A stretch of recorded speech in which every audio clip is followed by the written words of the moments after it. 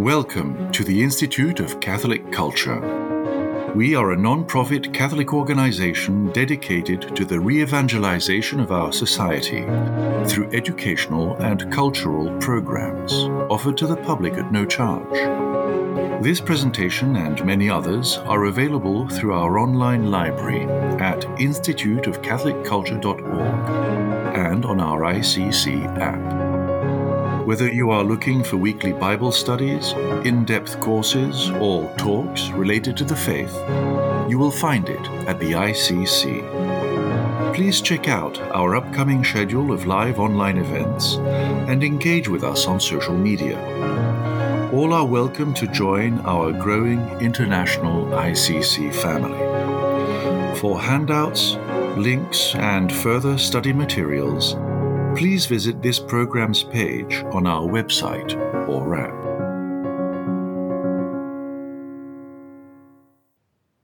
Blessed is our God at all times, both now and ever, and unto ages of ages. Amen. Heavenly King, Consoler, Spirit of truth, present in all places and filling all things, the treasury of blessings and the giver of life, come and dwell within us, cleanse us of all stain, and save our souls, O good one. In the name of the Father, and of the Son, and of the Holy Spirit. Amen. I'd like to begin tonight by telling a kind of geographical story. Okay, this is important, I think, for understanding what the heck is going on with this crazy system of gods that we have in Hesiod's theogony, and it's got interesting connections too with what the Greeks believed about themselves, and we can compare that against what the Jews, especially the Jews as they later on became aware of the Greeks, what they thought that they were all about, what Scripture has to say about these early matters. So there seems to have been a large group of people or peoples that populated the steppes of Eurasia, what we would now call, I suppose, the Ukraine, but also going east, far east, past the Ural Mountains into Asia. They lived on the steppes that was largely treeless, and except for the Urals, not too much by way of mountains. They thus had an experience always of the sky above. Okay. Consider them as having lived in a very, very large Kansas. Okay. Now, these people, they spoke a language that historical linguists have managed to conjecture from the descendant languages in various subgroups. They spoke a language which is the parent of Latin, the distant parent of Latin, Greek, English, French through Latin, right? Russian, Welsh, and all the Celtic languages, Albanian, Armenian, Bengali, Hindu, Punjabi, I believe also Nepalese, Iranian, which is the modern version of ancient Persian, okay, Hittite. See, it's not just European, but Indo-European, as they're now called, right? These people migrated in waves. We guess as to when the migrations occurred according to what happened to their languages. We have other evidence too. Some of the migrations were late enough to belong to the historical record. Others were prehistorical, right? We're talking about 3000 BC, 2000 BC, 1000 BC, actually continuing. They seem to have been very restless, very active people. They went south and east and settled in India and the areas round about there. They settled in Iran. They were already there. The Persian Empire, they are speaking a language that is distantly related to English. The ancient Indians, right, in India, the Hindus, were speaking Sanskrit, their holy language, that is also related to English. It's also in the big family. Now, and of course, the Germanic group of these, what we call the Germanic group, they moved west into Europe, and then into Northern Europe, into Scandinavia. The Celtic branch moved in various places. That you may not be aware of this, but some of them are in what we now call Turkey in the days of St. Paul. So Galatia is so called, right, because the Galatians they're a Celtic people, okay? They're speaking a Celtic Indo-European language. And of course, like all Irishmen, they were stubborn and enthusiastic, and they needed to be given what for by St. Paul. But the same people end up in Gaul and Galicia in Spain, and of course in England. Their descendants now their linguistic descendants speak Welsh or Scottish Gaelic. In any case, these people seem to have had a religious system that was oriented towards the sky. Okay. It was what they saw all the time. They were originally not farmers. Okay. But semi-nomadic herders. I'm sure they did a little bit of farming, but not on the big scale that we saw in the Mediterranean world, where you had rivers that could be, used for irrigation, things like that. They hadn't developed that, right? So the religious system did not focus on getting living things out of the ground. Fertility religions tended to focus on what's going on in the ground for obvious reasons. And people came up with the idea, fertility religions seem to have this family resemblance, that if you pour living blood into the ground, even human blood, then the gods of fertility will like that, and they will give you a bounteous harvest. So fertility religions tend to involve some human sacrifice, right? These Indo-Europeans, they don't seem to have had that, right? Because they weren't doing that kind of farming at all. They moved down into what we call Greece.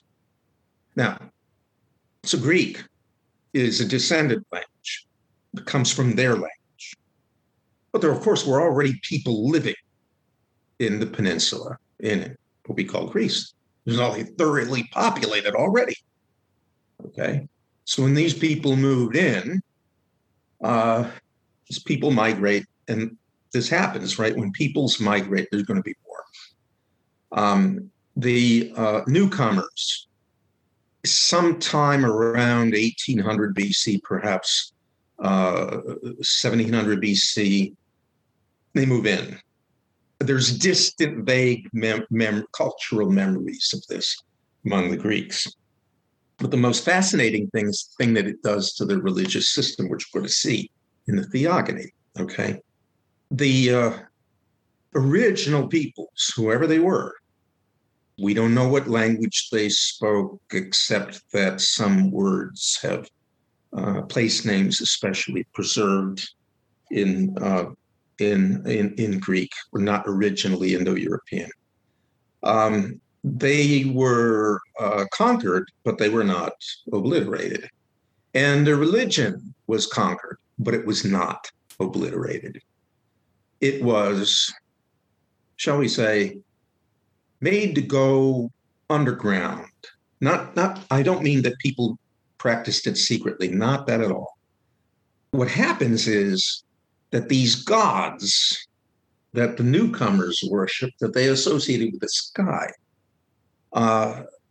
they took over, so to speak, from the gods that were already there, that are associated with the earth and with fertility.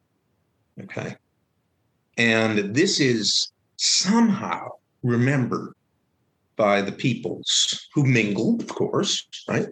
Somehow remembered by the peoples as a generation of gods that are young taking over from the generations of gods that are old, right?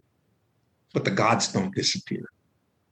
They are just, some of them are made to go under the earth. Others are given favor, as we see by Zeus. But take a look at it, okay? So we have at the beginning here is, just sheer spontaneous fertility, but also kind of mindlessness, right? As Hesiod tells it, there's earth. First there was chaos, okay? The antithesis of cosmos.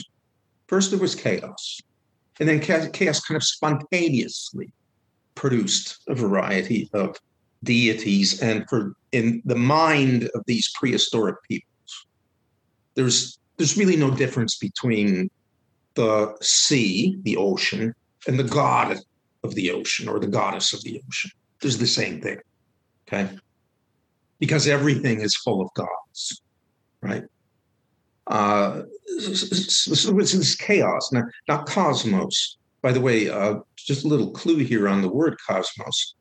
In the Greek mind, it suggested not just stuff out there in the sky. It suggested that everything in existence as an orderly whole. Okay, order. Cosmos is related to cosmetic. That is, when you in ancient Greek, when you cosmetize, you're making something look good. You're arranging things so that they will assume beautiful order. Okay, that's what it means to be a cosmos. But first there was chaos. There was chaos.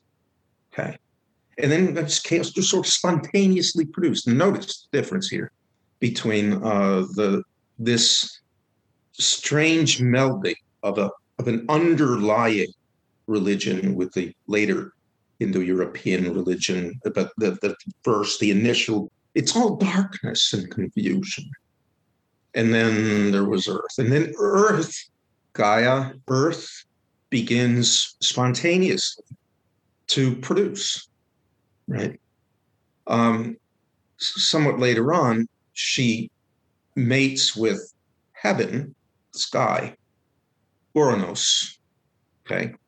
And it's natural to think of the sky as masculine, earth as feminine, for a variety of reasons, the most obvious of which is that the living things come up from the earth, as if the whole earth were one great womb, right, to be fertilized by the rain, for instance, which comes from the sky, okay? So they to produce these a second generation of deities. They're a mix. They're a jumble. Some of them are, actually not bad looking. Others are hideous. Okay. They include the cyclopses, for instance, with the one big circle eye. That's what it means. Cyclops means a cycle eye, a wheel for an eye in the middle of the forehead. They include the 100-armed trio, Briareus and Cottus and Gyes. Right? They have 100 arms and 50 heads. Uranos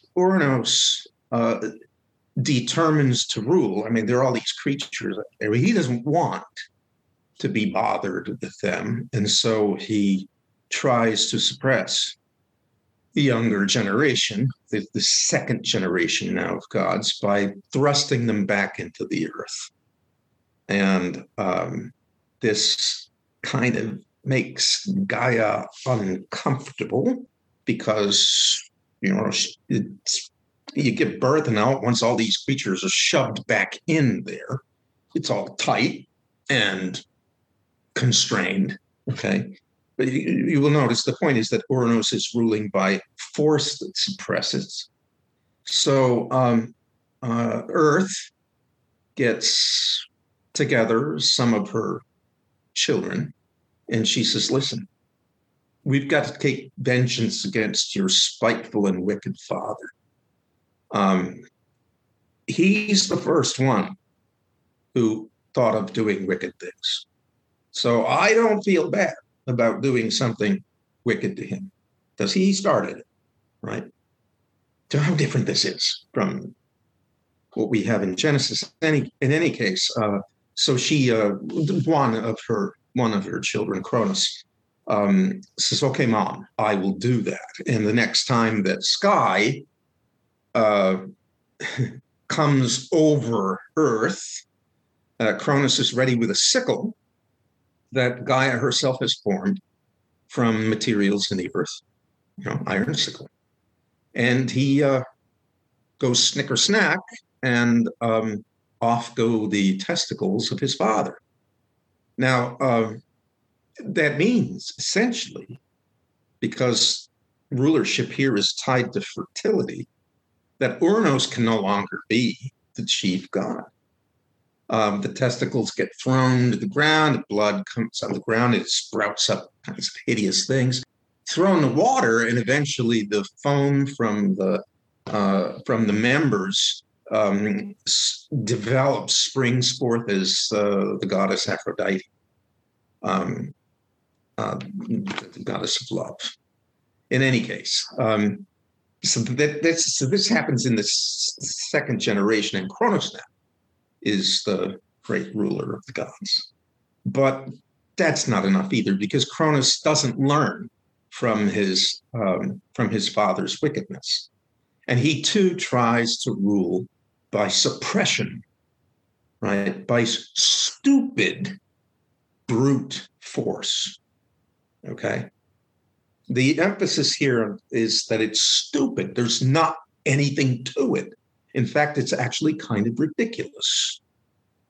He swallows his children whole, all right? Then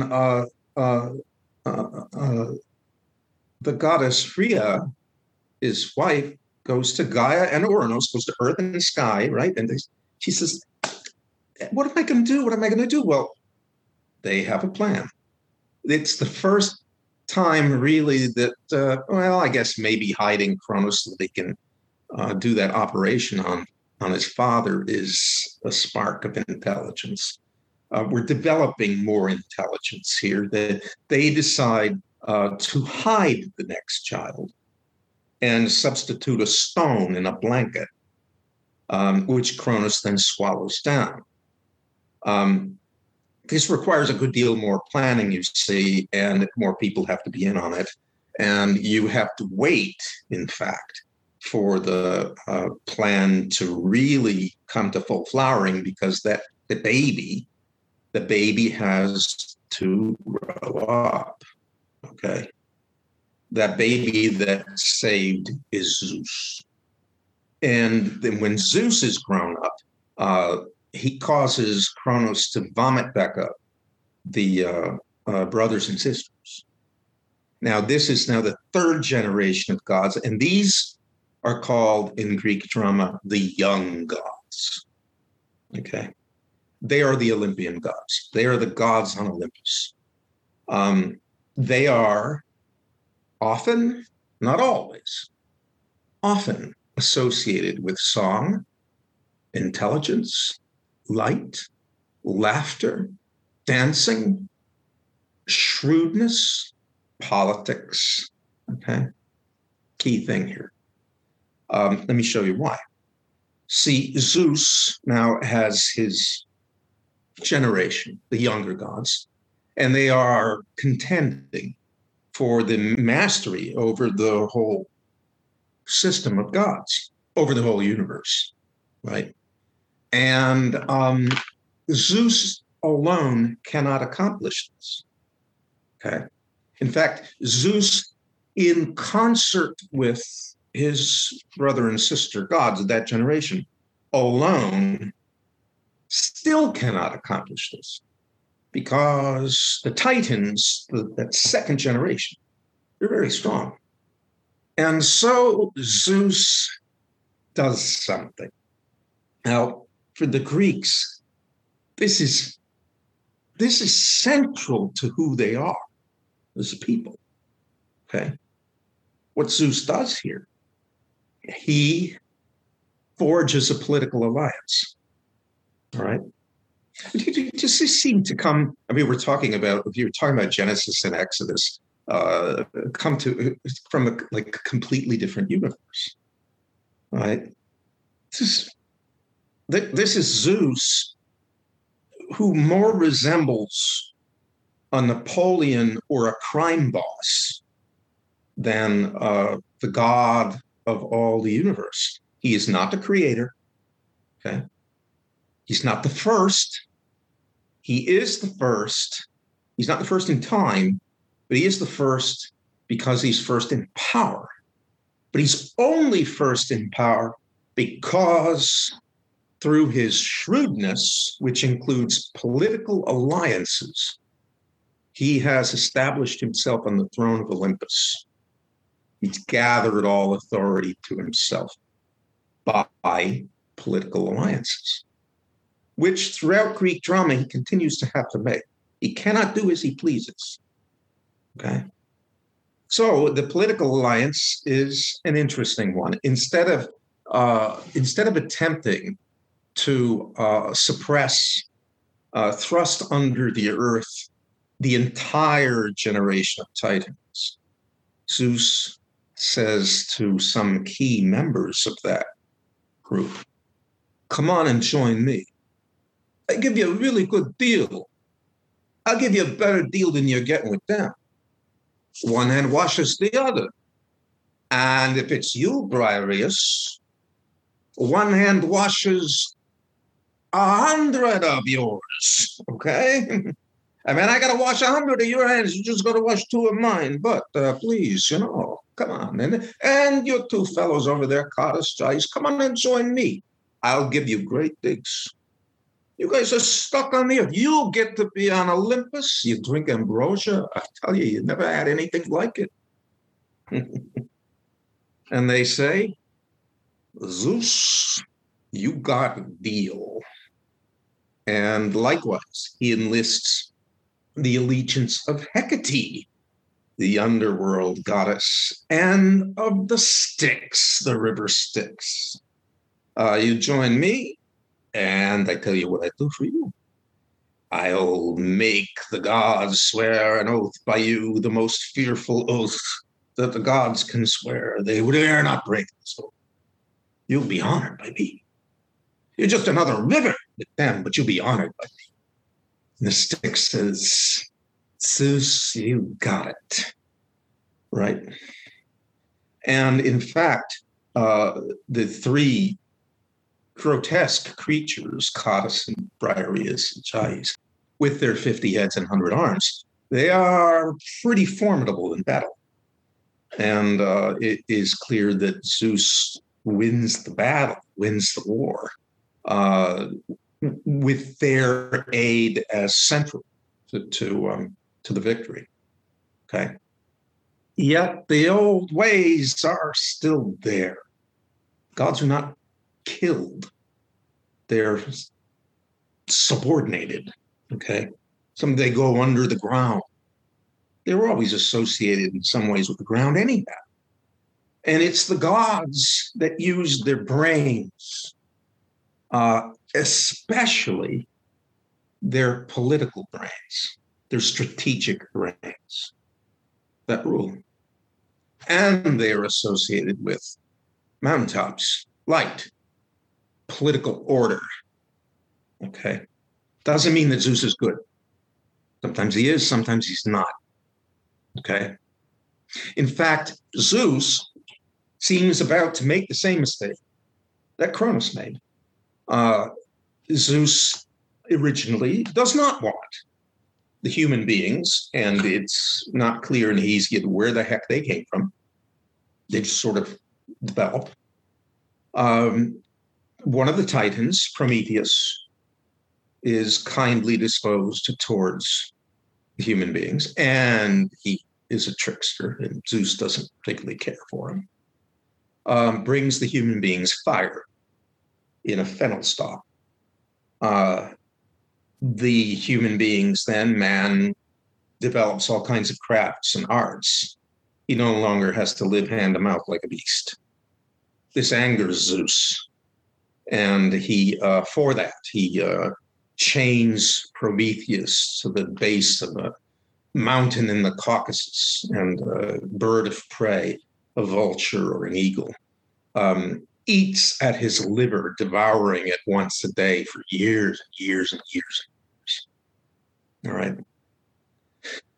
However, Zeus dare not kill Prometheus. I hope you're following all this. Because anybody who ever says, oh, you know, the Old Testament is just a whole lot of myth, like all the other myths. You want a myth? I'll show you a myth.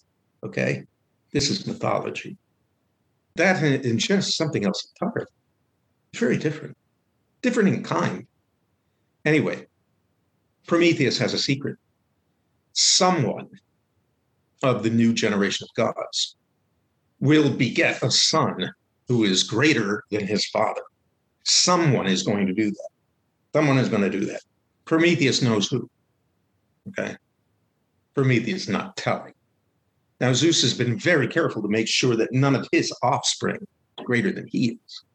That is why Athena, the wise, the shrewd goddess Athena, the goddess of wisdom, of strategy, is born from the side of Zeus's head. Zeus makes sure that she comes from him directly, so that she will always favor her father. And she always does. So now the Zeus has this loose end still with Prometheus, because if Zeus begets a son who is greater than his father, or this one of the goddesses will bear a son who is greater than his father. If that happens to Zeus, then Zeus is gone. He needs to know. And he tries to force Prometheus to tell by punishing. In other words, we're going to revert back to not using your brains, but using sheer might. And it doesn't work. Finally, Zeus relents, not because he has a change of heart, not because he's sorry. There's no moral relenting here. It's a strategic relenting. Zeus relents. Prometheus is unbound. And Prometheus says, that sea goddess Thetis, she's the one. She's the one who is going to bear a son greater than his father. And Zeus that was a close call, because one of the ways Zeus establishes his right to rule, the sign of his greatness, is that he's prolific. I mean, he mates with everything walking on two legs that's female. And whenever one of the gods has relations with a human being, it's always fertile, all right? It always results in child. So Zeus has got these offspring all over the place, and he was about to mate with goddess Thetis. And just in time, he finds out, oh, she's the one. And he gets her married off to a man named Peleus. And the marriage there between Peleus and Thetis produces a man greater than Peleus. His name is Achilles, right? And at the big wedding feast that all the gods were invited to, except for the goddess of strife, you don't want to invite strife to your wedding. She got the big wedding feast, right? All the gods are happy because now they know we're not going to have a huge, great war among all the gods, right? That's been avoided. They're all celebrating. Goddess of strife, she wasn't invited, so she says, well, I'm gonna mess things up for them. She fashions a golden apple with the tag, for the most beautiful, for the fairest, and she tosses it in. And Hera, Zeus's wife, says, that apple's for me. And Athena says, no, that apple's mine. And Aphrodite says, girls, come on, that's for me. And the three strive over this, the total competition. The Greeks are all about competition, right? You compete for everything. So they decide to find an impartial judge, and they find one in a shepherd lad who is tending his sheep at the base of Mount Ida near a city called Troy. He's one of the 50 sons of Priam, the king of Troy. His name is Paris. And this being a mythology that prizes shrewdness and calculation more than honesty, of course, the goddess is going to try to bribe him. Hera, the chief goddess, the consort of Zeus, says, son, if you give me that apple, I'll give you power. And Athena says, sonny boy, if you give me that apple, I'll make you wise and shrewd, like my father Zeus. And Aphrodite, smiling to herself, no doubt, says, I've won this one. Boy, have I won this one. Kid, come here. You give it to me, I give you the most beautiful woman in the world to marry. And the boy says, girl, it's yours. But of course, the most beautiful woman in the world was already married. Her name was Helen. And she's married to Menelaus, the king of Sparta. And Paris says, oh, well, I guess I'm going to be making a trip to Sparta. And thus we get the whole Trojan War. Okay. Now, how many are the ways in which this whole mythical system is productive of philosophy? Okay. I mean, it's sort of made to order because you are constantly faced with contrasts and seemingly irreconcilable ideals, right? You want to be just, but if you're completely just, will you be taken advantage of by everybody? That's a problem. Plato addresses that problem. There's Aphrodite. She's totally beautiful, but she's unscrupulous at the same time. You are going to desire this beauty, but won't that lead you into big trouble? That's a problem, okay? Zeus is the most powerful among the gods, but his power is not omnipotent. Therefore, he must rely upon making sure that all the subordinate gods fall into line. How does he do that? Okay. You see, all of this is oriented towards the kind of way of life that the Greeks were developing when Hesiod himself was alive and when Homer was alive. It was called the polis. Olympus is a polis. Think of it that way. It's that thing that the Greeks invented. City doesn't quite get to it. You've got this reasonably, it's kind of rather smallish area of people closely related by kinship ties.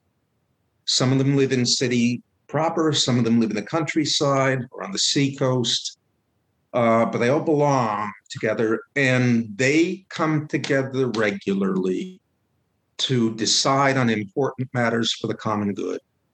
And they have law, right? And they believe that unless you, as a human being, live in a place like this where you get to argue about what's the right course for your people to take, along with other people are, right? Unless you have that, you're not fully human. You're a barbarian. You may be rich, you may be smart, you may have great, great palaces and all this. Doesn't mean that you're stupid. You may be very smart. You may be Persian. High culture, very high civilization, Persian, but you're barbarians because you don't get to live in this way that we have. They consider it the best way to live, all right? And I have said a whole bunch about Greeks and their peculiar overlay of one religious system on top of an older religious system. And it all gets mingled together, and it's understood as a younger generation of gods conquering and then controlling the older generation of gods, right? It's also tied in with new way of doing things, which involves reason and persuasion, argument, getting together in a council, right, rather than the threats of force, okay, whether they're exerted by a thug against somebody just minding his own business or by some kind of emperor and his bureaucracy that order you around, tell you what to do, right? And you have no say in it. So it's Greece as opposed to the very high civilization in Persia and the very high civilization in Egypt. And the Greeks learned from them constantly. But they said, we don't want to live like that. We'll learn from them, but we don't want to live that way. We want to live our way.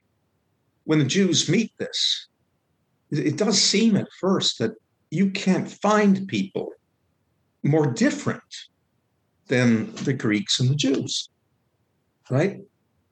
In Jewish scripture, we never see, we might see good prophet and bad prophet advising a king, right? Or decent, honorable counselor to the king versus unscrupulous and selfish counselor to the king. That's all we get. We never get a meeting of the ancient Hebrews together to argue about a course of action in a kind of council, where everybody's got some say and some, you come up with some kind of decent compromise. That we don't get at all. Okay.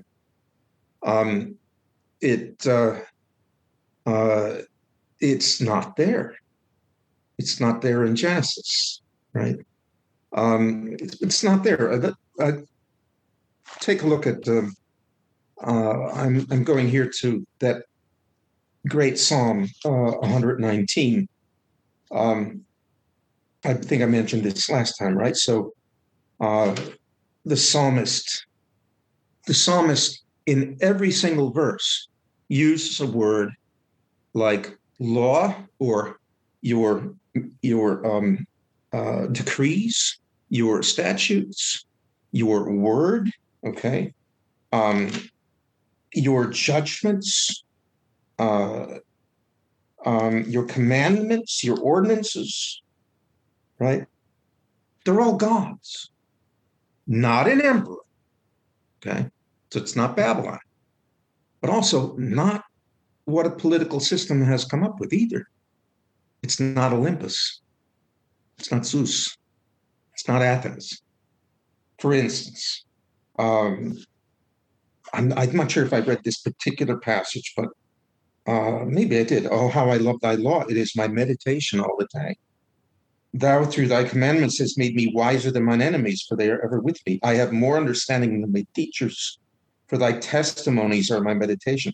I understand more than the ancients because I keep thy precepts. Or thy word is a lamp unto my feet and a light unto my path. I have sworn and I will perform it, that I will keep thy righteous judgments. I am afflicted very much. Quicken me, O Lord, according to thy word. And so on. I hope you guys have a lot of questions here. Let me show you a couple of things. I got like 20 minutes left here. Just a couple of things maybe will spur some discussion later on. Somewhat at random, you will notice in Genesis, I mean, the first time I read Genesis, I was 4 years old. I didn't understand half of it.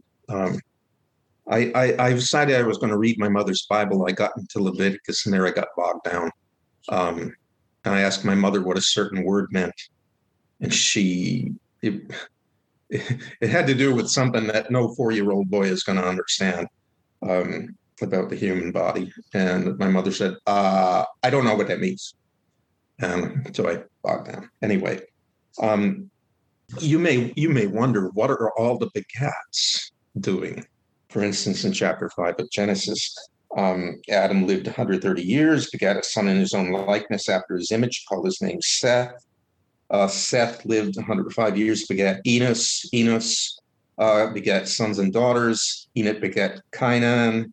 Cainan lived 70 years and begat Mahalalel, etc. Right? So-and-so begot, right? The regular genealogy. The theogony is literally the genealogy of gods. And you noticed, I'm sure, that Hesiod, between the wonderful stories that he tells, is interested in making sure that you know of the genesis of all these gods and goddesses all over the place you can name, right? And, Zeus begat the 9 muses, etc. And it's like a big branching family tree. It's all divinities and then demigods. There's nothing of that in here. Instead, what we've got are genealogies of human beings, okay? They take us from prehistoric times into historic times. When we finally get into Egypt, we're in historic times. That is, we've got now written records. That's really quite foreign to anything that you see in Works and Days. There's not a chaos at the beginning. We have, in the beginning, God created heaven and the earth. And I told you last time that the word that's used for let there be light, let there be, yehi. Yehi means let there be, yehi. He-or is a form of the same verb that is at the base of the very name of God, the holy name of God that you cannot utter. You're not allowed to utter. I did something stupid once. I was learning Hebrew for the first time, and I was with a friend of mine at Providence College who's an observant Jew. And I said, we were having lunch, and I said on my napkin, "Hey, Raphael, look what I can do." And I started to write the name of God on my napkin. And he said, "Tony, don't do that. Please don't do that." I said, "Why not?" And I did. He says, "Now, you know what you just did? Now I have to take your napkin and bring it home and put it in a special drawer because that's the name of that's the holy name of God on it. You just caused me trouble." Anyway, that name from the verb to be then shows up in big way in Exodus, right? And I believe I had that also for you to take a look at by comparison, right? So this is famous Exodus chapter 3, and we're in historic times now. We're in this second half of the second millennium BC.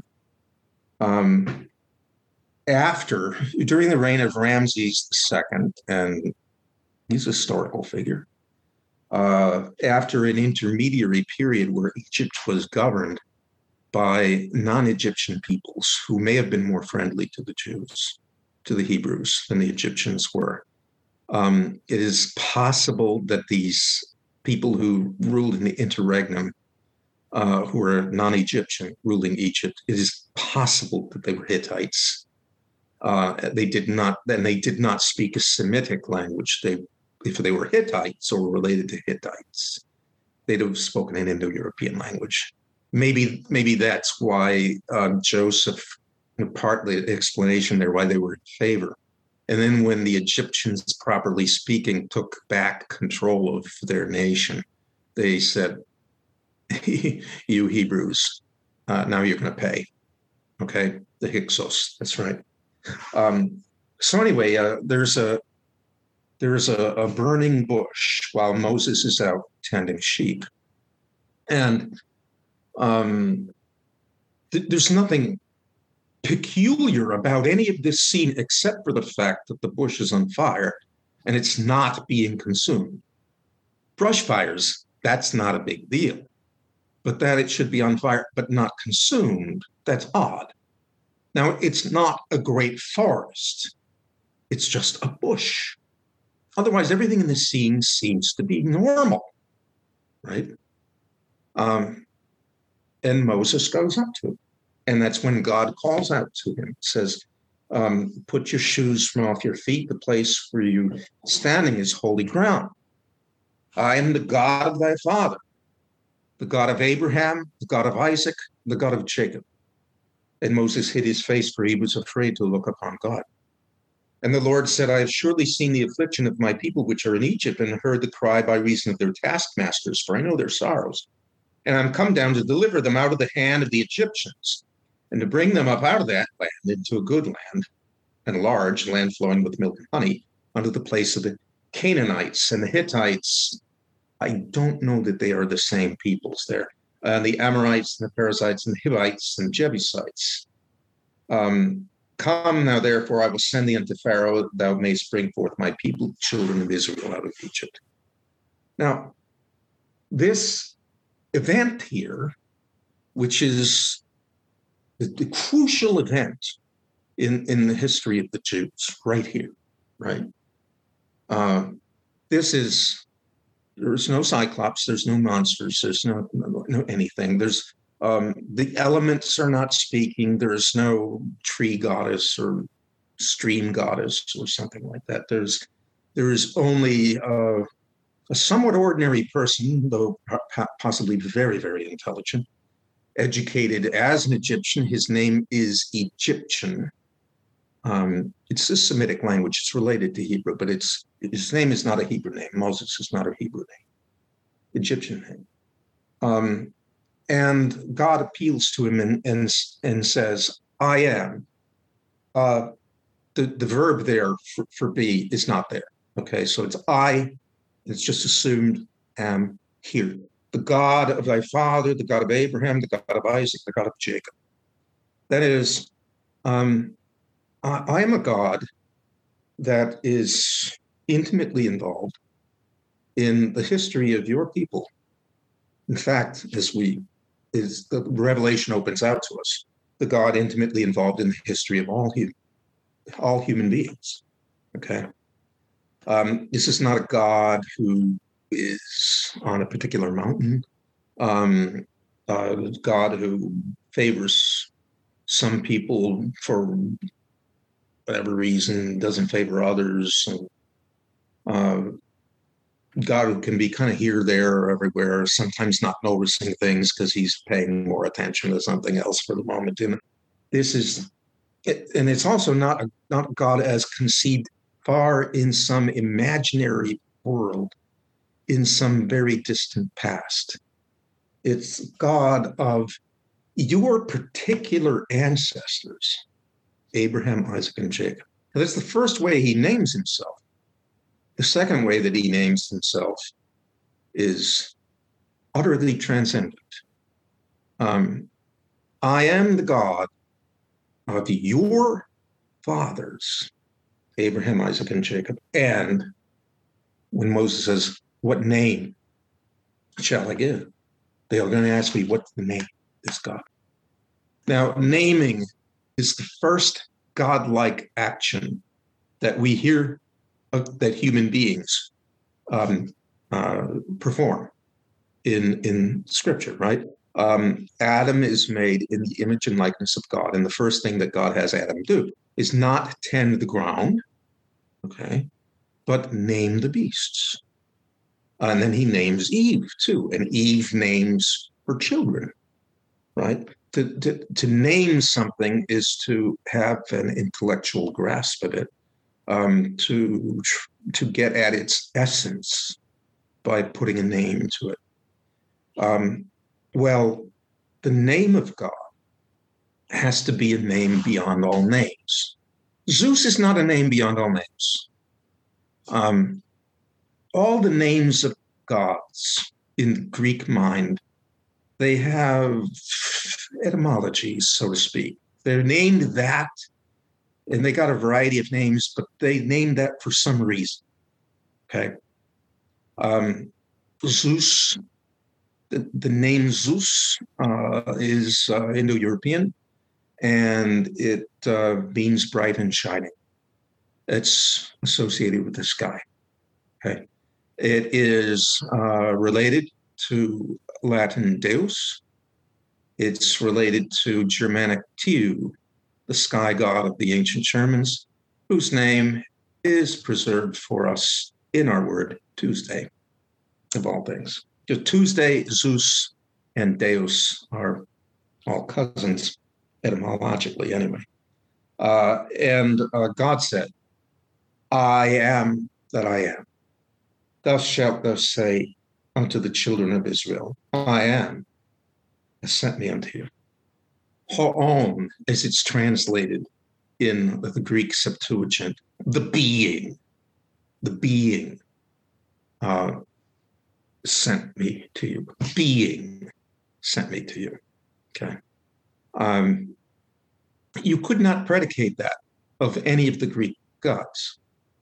We see they have their beginnings, right? In the beginning, says Hesiod, there was chaos. Then there was Ouranos and Gaia, heaven and earth, right? Sky and earth. And then there was these others, and then there were these others. There's a beginning to all of them. And they all have names, and the names capture perhaps some of their peculiar personality or the peculiar things that they're associated with. They're all bounded by their names, right? And Zeus is, of course, bounded by the fact that he's a politician who governs by means of strategy and power, united, right? God doesn't have to govern that. God is, right? I mean, this is the great revelation. You wonder, how the heck could the Hebrews conceive of this? Where do these people, the Hebrews, give any evidence of profound theological thought before the revelation that's given to them? This seems to come out of nowhere. Of course, it doesn't come out of nowhere. It comes from God. But in a human sense, it sure seems to come out of nowhere. And there's nothing like it. There's nothing like it in India, nothing like it in any of the systems of gods that spread from that Indo-European core as they went here, there, and everywhere. Sometimes the system, the form that the gods' systems took depended upon the geography of where you went. So if you went where it was kind of dark and cold a lot of time of the year, your religious system might be a little gloomier. If you went to sunny places like Greece, it'd be sunnier. Maybe it was the sunniest in Greece, and that's as good as human beings are going to get when it comes to sunny views of the gods in Hesiod's theogony, and yet half of them are bloodthirsty and so forth. Okay, God does not deliberate in our text. He doesn't ever say, gee, now what am I going to do? All right. Not really. He doesn't take advice. He doesn't have beginning. He doesn't have to use anything in his creation. And he's not sort of decorated by this phantasmagoria of mythological imaginations. In fact, I have often said, I may have mentioned it to you too, that it says there's as little pictorial quality and anthropomorphic quality as being the shape of a human being, imagined as in the shape of a human being. There's as little of that with reference to God in the Old Testament as is possible for people if they're going to say anything at all about God in poetic form. You never have God glancing one way and so he misses something that happens over there. It's a phenomenal thing. Well, I see that I'm out of time here. Anyway, let's take 5. You guys come back with questions. Thank you, Doctor. Yeah, wow, wonderful job. I'll hand it over to Becky for our first one. Go ahead, Becky. Dr. Esolen, as we are looking through this myth and looking at the different ages and generations that we see, what type of society are they modeling for us? A society of ascent, decline, a society cyclical in nature? What can we glean from them? Well, the funny thing is that the Greeks did believe, seem to have believed in cycles, right? We see that in Plato's Republic. You start with tyranny, you move to aristocracy, then to some kind of democratic society, and that leads to tyranny all over again. And yet, it doesn't appear from their religious system that this is then going anywhere. Okay, it seems to be sort of in place, right? It's not aimed towards anything like eternal life, the consummation of the world in some great eschatological event. It's just the way things are and the way evidently things are going to continue to be. All right. As long as the earth exists, this is the way things are. And Zeus, although Zeus needs constantly to be shrewd, to be careful, there's no sense among the Greeks that that Zeus is going anywhere. Right? This is how it came to be the way it is now, and this is pretty much the way it's going to stay. Although human affairs have their cycles, this went through its stages, and it is what it is. That's fascinating. It helps. Yeah. I was aware of the cyclical idea of society, but that static nature of the gods is really... It's evolved sort of. I mean, we see, the glimmerings of intelligence in the second generation of gods, and then the full flourishing of intelligence in the new and the young gods. Now, later on, of course, the Greeks would. I shouldn't say that it is what it is, because in a certain sense, the Greeks, by the time of Plato, are already beginning to question, what the heck is this that we've inherited, this system of gods? And some of them are deeply troubled by it, right? The gods seem sometimes to be unjust. What do you do when the older gods, the Furies, are pursuing Orestes, who has killed his mother because she killed his father, and her husband, his father? What do you do when Apollo has goaded Orestes on to that act of vengeance, saying that it's just, and the Furies are now attacking him and making him quite mad and miserable because he killed his mother? How do you bring together these conflicting things? Some of the Greek dramatists believed that they could be reconciled. Aeschylus did, but others are moving in the direction of saying there's a lot of untruth and injustice in what we've inherited from the past. So maybe the next development of the Greek religion would be a purging of mythology. Plato seems to point in that direction. That's the big next manifestation of Greek religion will be Greek philosophy, Greek drama, and then Greek philosophy.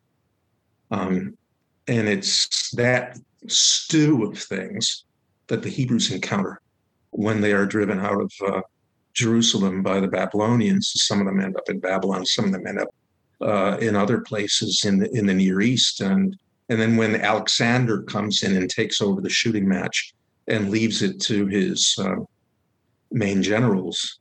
Alexander, the pupil of Aristotle, was a pupil of Plato. Then Greeks and Jews, but Greeks who are somewhat uneasy about their mythological system, the best of the Greeks, and the Jews who are by no means uneasy about their religious beliefs, but are uneasy about the fact that they may not be in Jerusalem. Now, these people meet for the first time, and that's an amazing civilizational event. Ray. Pope Benedict has talked a great deal about that. So he's the go-to guy for the meeting of the Hebrew and the Hellene, the Greek. Excellent. Ray, go ahead and jump in here. I have a question about last week. Is that okay? Yeah, sure. So you gave us 3 points, and I'm not going to repeat them all, but generally it had to do with the myth of civilization. So the focus of my question is that. Were they self-aware enough to know these things that, that they wrote this epic about the city, about civilization? That's my first half of the question is, well, let me take that right here first. That's a fascinating thing. I will say, I'm going to fudge and say somewhat. They couldn't have been entirely unaware, right? Because they knew what was around them, right? I mean, if you have something like Uruk in Babylon, you have other cities, but otherwise, you've got miles and miles and miles of area where there's no cities at all, okay? But villages, hamlets, and so forth, but no great big walled things called cities. You're going to be aware, I mean, this is something, okay? This is different. So I think they were semi-aware, and it came through in their mythology. Go ahead. You have a second part of the question. Well, the other half is then who they. So literacy is non-existent in that time frame. Essentially, who did they write it for? Themselves? For you to give us this wonderful class? 3,000 years later, I was trying to fathom that all last week. Who are they writing? Well, when you have, let's see if we can put these things together. Okay, so in order to have a city, right? You think of these things practically. You have a city because you have a surplus of dry, storable food. Okay, namely grain. That enables you then, because if you have a bumper crop of this, that enables you to release a great portion of your population to do other things besides gathering and preparing food, so that they can become stonemasons, soldiers, etc., and priests.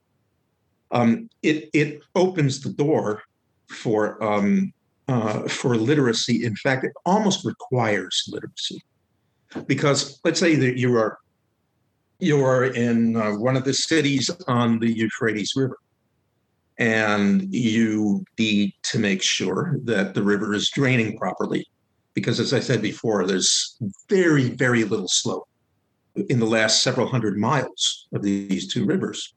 So you have to have some pretty good engineering, okay? You also have to make sure that things far downstream or upstream are right. But you can't talk to the people there, right? We have no telephones. You have to give them instructions. Of course, you can relay them by courier. That's not going to be entirely reliable.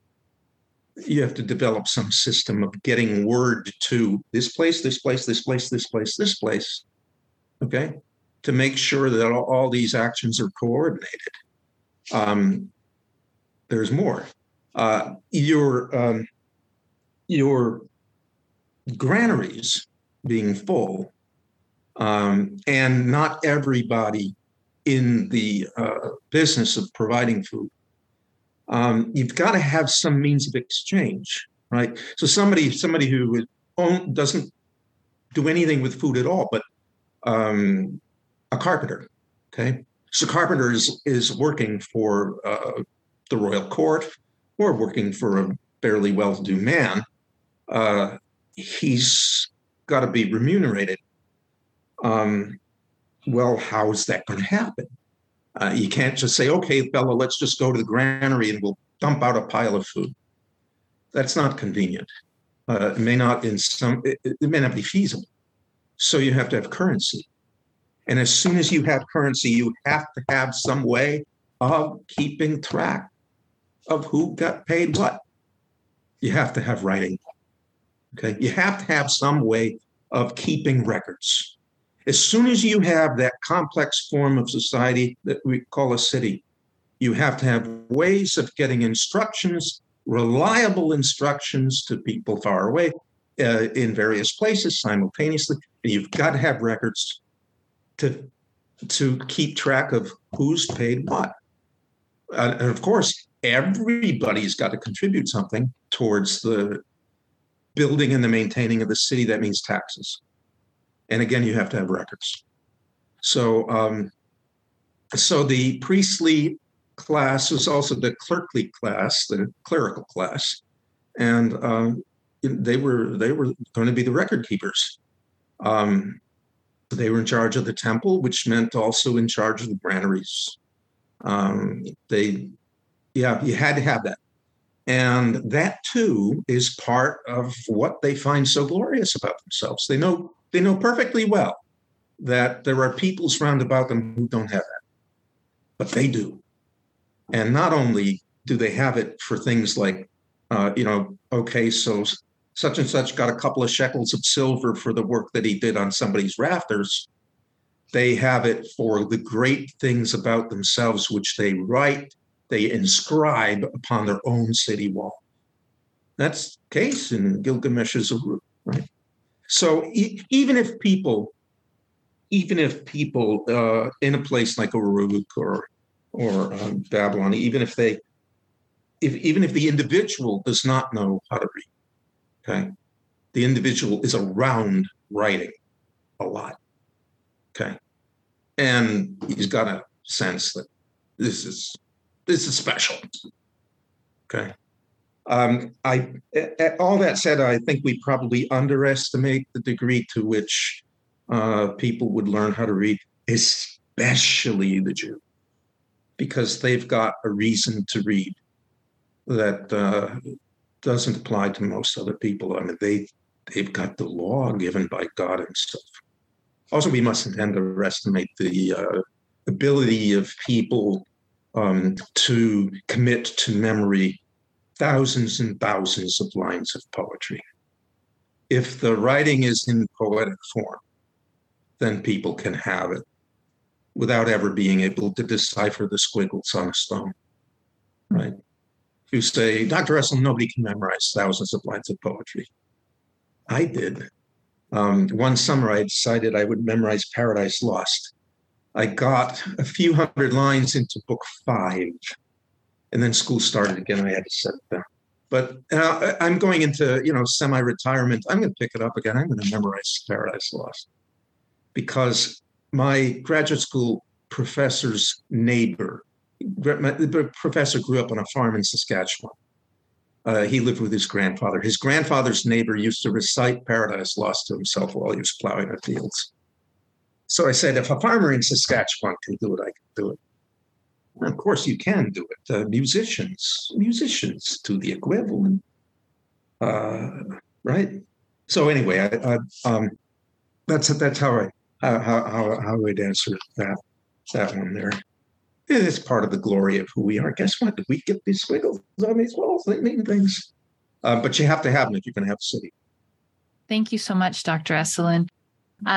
Pia writes into us asking what word for love in the original language Hesiod uses in the myth. Well, it's various. Typically, I do not have the Greek text in front of me.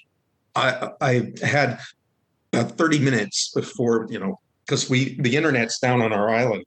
The typical word for love in Hesiod's forms of the word eros. Okay. We're not talking about agape. It's eros. It's desire. Right. That's the word. Doctor, so another question coming in here, related to the writing, I suppose. How in the world does such a complex genealogy arise and stay consistent, or it could be consistently adopted? Did Hesiod set the standard by gathering disparate myths into a coherent narrative? I don't think so. I think, well, he does gather them into coherent narrative, right? But I think he's inheriting various traditions. Now, may favor some traditions over others, right? Because sometimes you'll find that these people over here say that this certain god was the son of those two, but these people over here say no, it was these other two, right? There are going to be discrepancies. Hesiod, no doubt, has had to choose, but he didn't choose thinking he was being creative about it. He says that the muses taught him. And the muses are goddesses of memory, right? So was it Hesiod, like Homer, who is his rough contemporary, is putting into poetic form traditions that are hundreds of years old, that he has inherited. And of course, one of the ways that you keep all these genealogies straight is that you get a poet like Hesiod who says, "I'm going to sing them," but he probably was not the first to sing parts of these genealogies. I doubt very much that this was just sprung from his head. Homer himself is inheriting traditions from long past. After all, the destruction of Troy happened about 400 or 500 years before the person we call Homer ever lived. And so people used to think, well, there was no Troy, it was all invented. No, I mean, the ruins of Troy have been found, right? Raman Schliemann found them. It existed. Probably what we've got is some kind of war between the Mycenaeans, who were Indo-European, and they were mercantile, but they were also pirates. And they went on a marauding spree and conquered this rich city in Asia Minor, Troy, not Indo-European, not Greek-speaking. And it's remembered as having had to do with a woman, and that took 10 years. And the Trojans in the story speak Greek, and they behave like Greeks over there, but I'm sure that they didn't. But it's remembered as kind of all sort of Greek. We have time for just one more question tonight, Dr. Esolen, as we wrap up. Robert writes into us, can we infer that apart from Genesis, these mythologies are a conceptualization, a reflection, a codification of each culture's dynamics of existence, yielding a conscious understanding that then feeds back into each society? Yeah, I think so. So everywhere you go in the world, it seems that people have unconsciously or semi-consciously taken their way of life, and there's the structure of their existence, right? Whether it's tribal or based on nomadic peoples, sometimes semi-permanent, building up villages, staying in there for a couple of generations and moving on. Whatever is the system, they projected back upon their gods. But the Hebrews, they don't do that. They're forbidden to do that. They're forbidden to do anything like that. You might find little stray traces of something, a little bit here and there, but it's not really there. The Hebrew understanding is there is nothing that we can do as a people that will reflect the glory of God except to worship God as he has told us to worship him, right? To the Greeks, you are being like the gods when you have Athens, because Athens is like Olympus. He himself says that the muses favor a political man. The muses give him sweet talk so that he, in the middle of a controversy, can go among the people and use sweet words to persuade them to a course of action. And this is a gift of the muses to what we would call statesmen. They can do this. Solomon doesn't ask God for the gift of sweet talk. David's sweet talk was simply to write psalms in praise of God, some of them penitential psalms, in which he portrays himself as, in iniquity was I begotten, in sin did my mother bear me, things like that. It's so different that you can't, when people say, it's mythology, it's all the same stuff, you just take a look. You don't even have to read all that closely. You read the Enuma Elish or the Gilgamesh, you read Hesiod's works and days or Theogony, and then you read Exodus. And it's a different universe. They will say, well, there's the miracles of God. Well, first of all, God is God and can do as he pleases. And second, it's still nothing like what you've got in the other, in the mythologies, right? Oh, you should have, the only thing that people said was mythological is God performing miracles. But don't beg the question. He's God. He can perform miracles. Though he does seem to perform them only for very clear purposes at certain times. And by the way, you can conceive of the miracles that Moses performed, that God performed through Moses in putting Pharaoh down as terrible and put down of the entire system of Egyptian religion and Egyptian society. The river that everything depends on turned to blood, right? It's an agricultural society.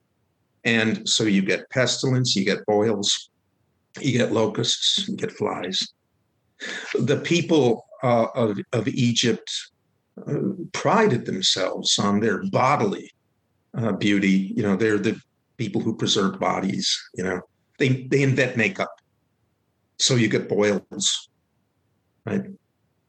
They live in this remarkably sunny land, so you get the night of complete darkness, and then, of course, a stab right at the heart of all fertility religions, death of the firstborn. My favorite, though, is the boils. The Egyptians invent makeup. They use antimony, right?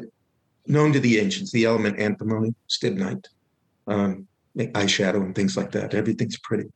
So we get a plague, boils. They're laughing. Mara knows what boils are. A lot of my students don't know what boils are. I said, well, you're better off that you don't know. Doctor, would you mind closing us in prayer before you leave this evening? I'll take one of the Psalms. Okay. In the name of the Father and of the Son and of the Holy Spirit. Amen. Psalm 84. How lovely are thy dwelling places, O Lord of hosts. My soul longeth, yea, even fainteth for the courts of the Lord. My heart and my flesh cry out for the living God. The sparrow hath found a house, and the swallow a nest for herself, where she may lay her young. Even thine altars, O Lord of hosts, my King and my God. Blessed are they that dwell in thy house, they shall still be praising thee. Blessed is the man whose strength is in thee, in whose heart are the ways of them. Who passing through the valley of Baca maketh it well. The rain also filleth the pools. They go from strength to strength, every one of them in Zion appeareth before God. Lord God of hosts, hear my prayer. Give ear, O God of Jacob. Behold, O God, our shield, and look upon the face of thy anointed. For a day in thy courts is better than 1,000. I'd rather be a doorkeeper in the house of my God than to dwell in the tents of wickedness. For the Lord God is a sun and shield. The Lord will give grace and glory. No good thing will he withhold from them that walk uprightly. O Lord of hosts, blessed is the man that trusteth in thee. God bless you all. In the name of the Father, and of the Son, and of the Holy Spirit. Amen. We hope you enjoyed this program from the Institute of Catholic Culture.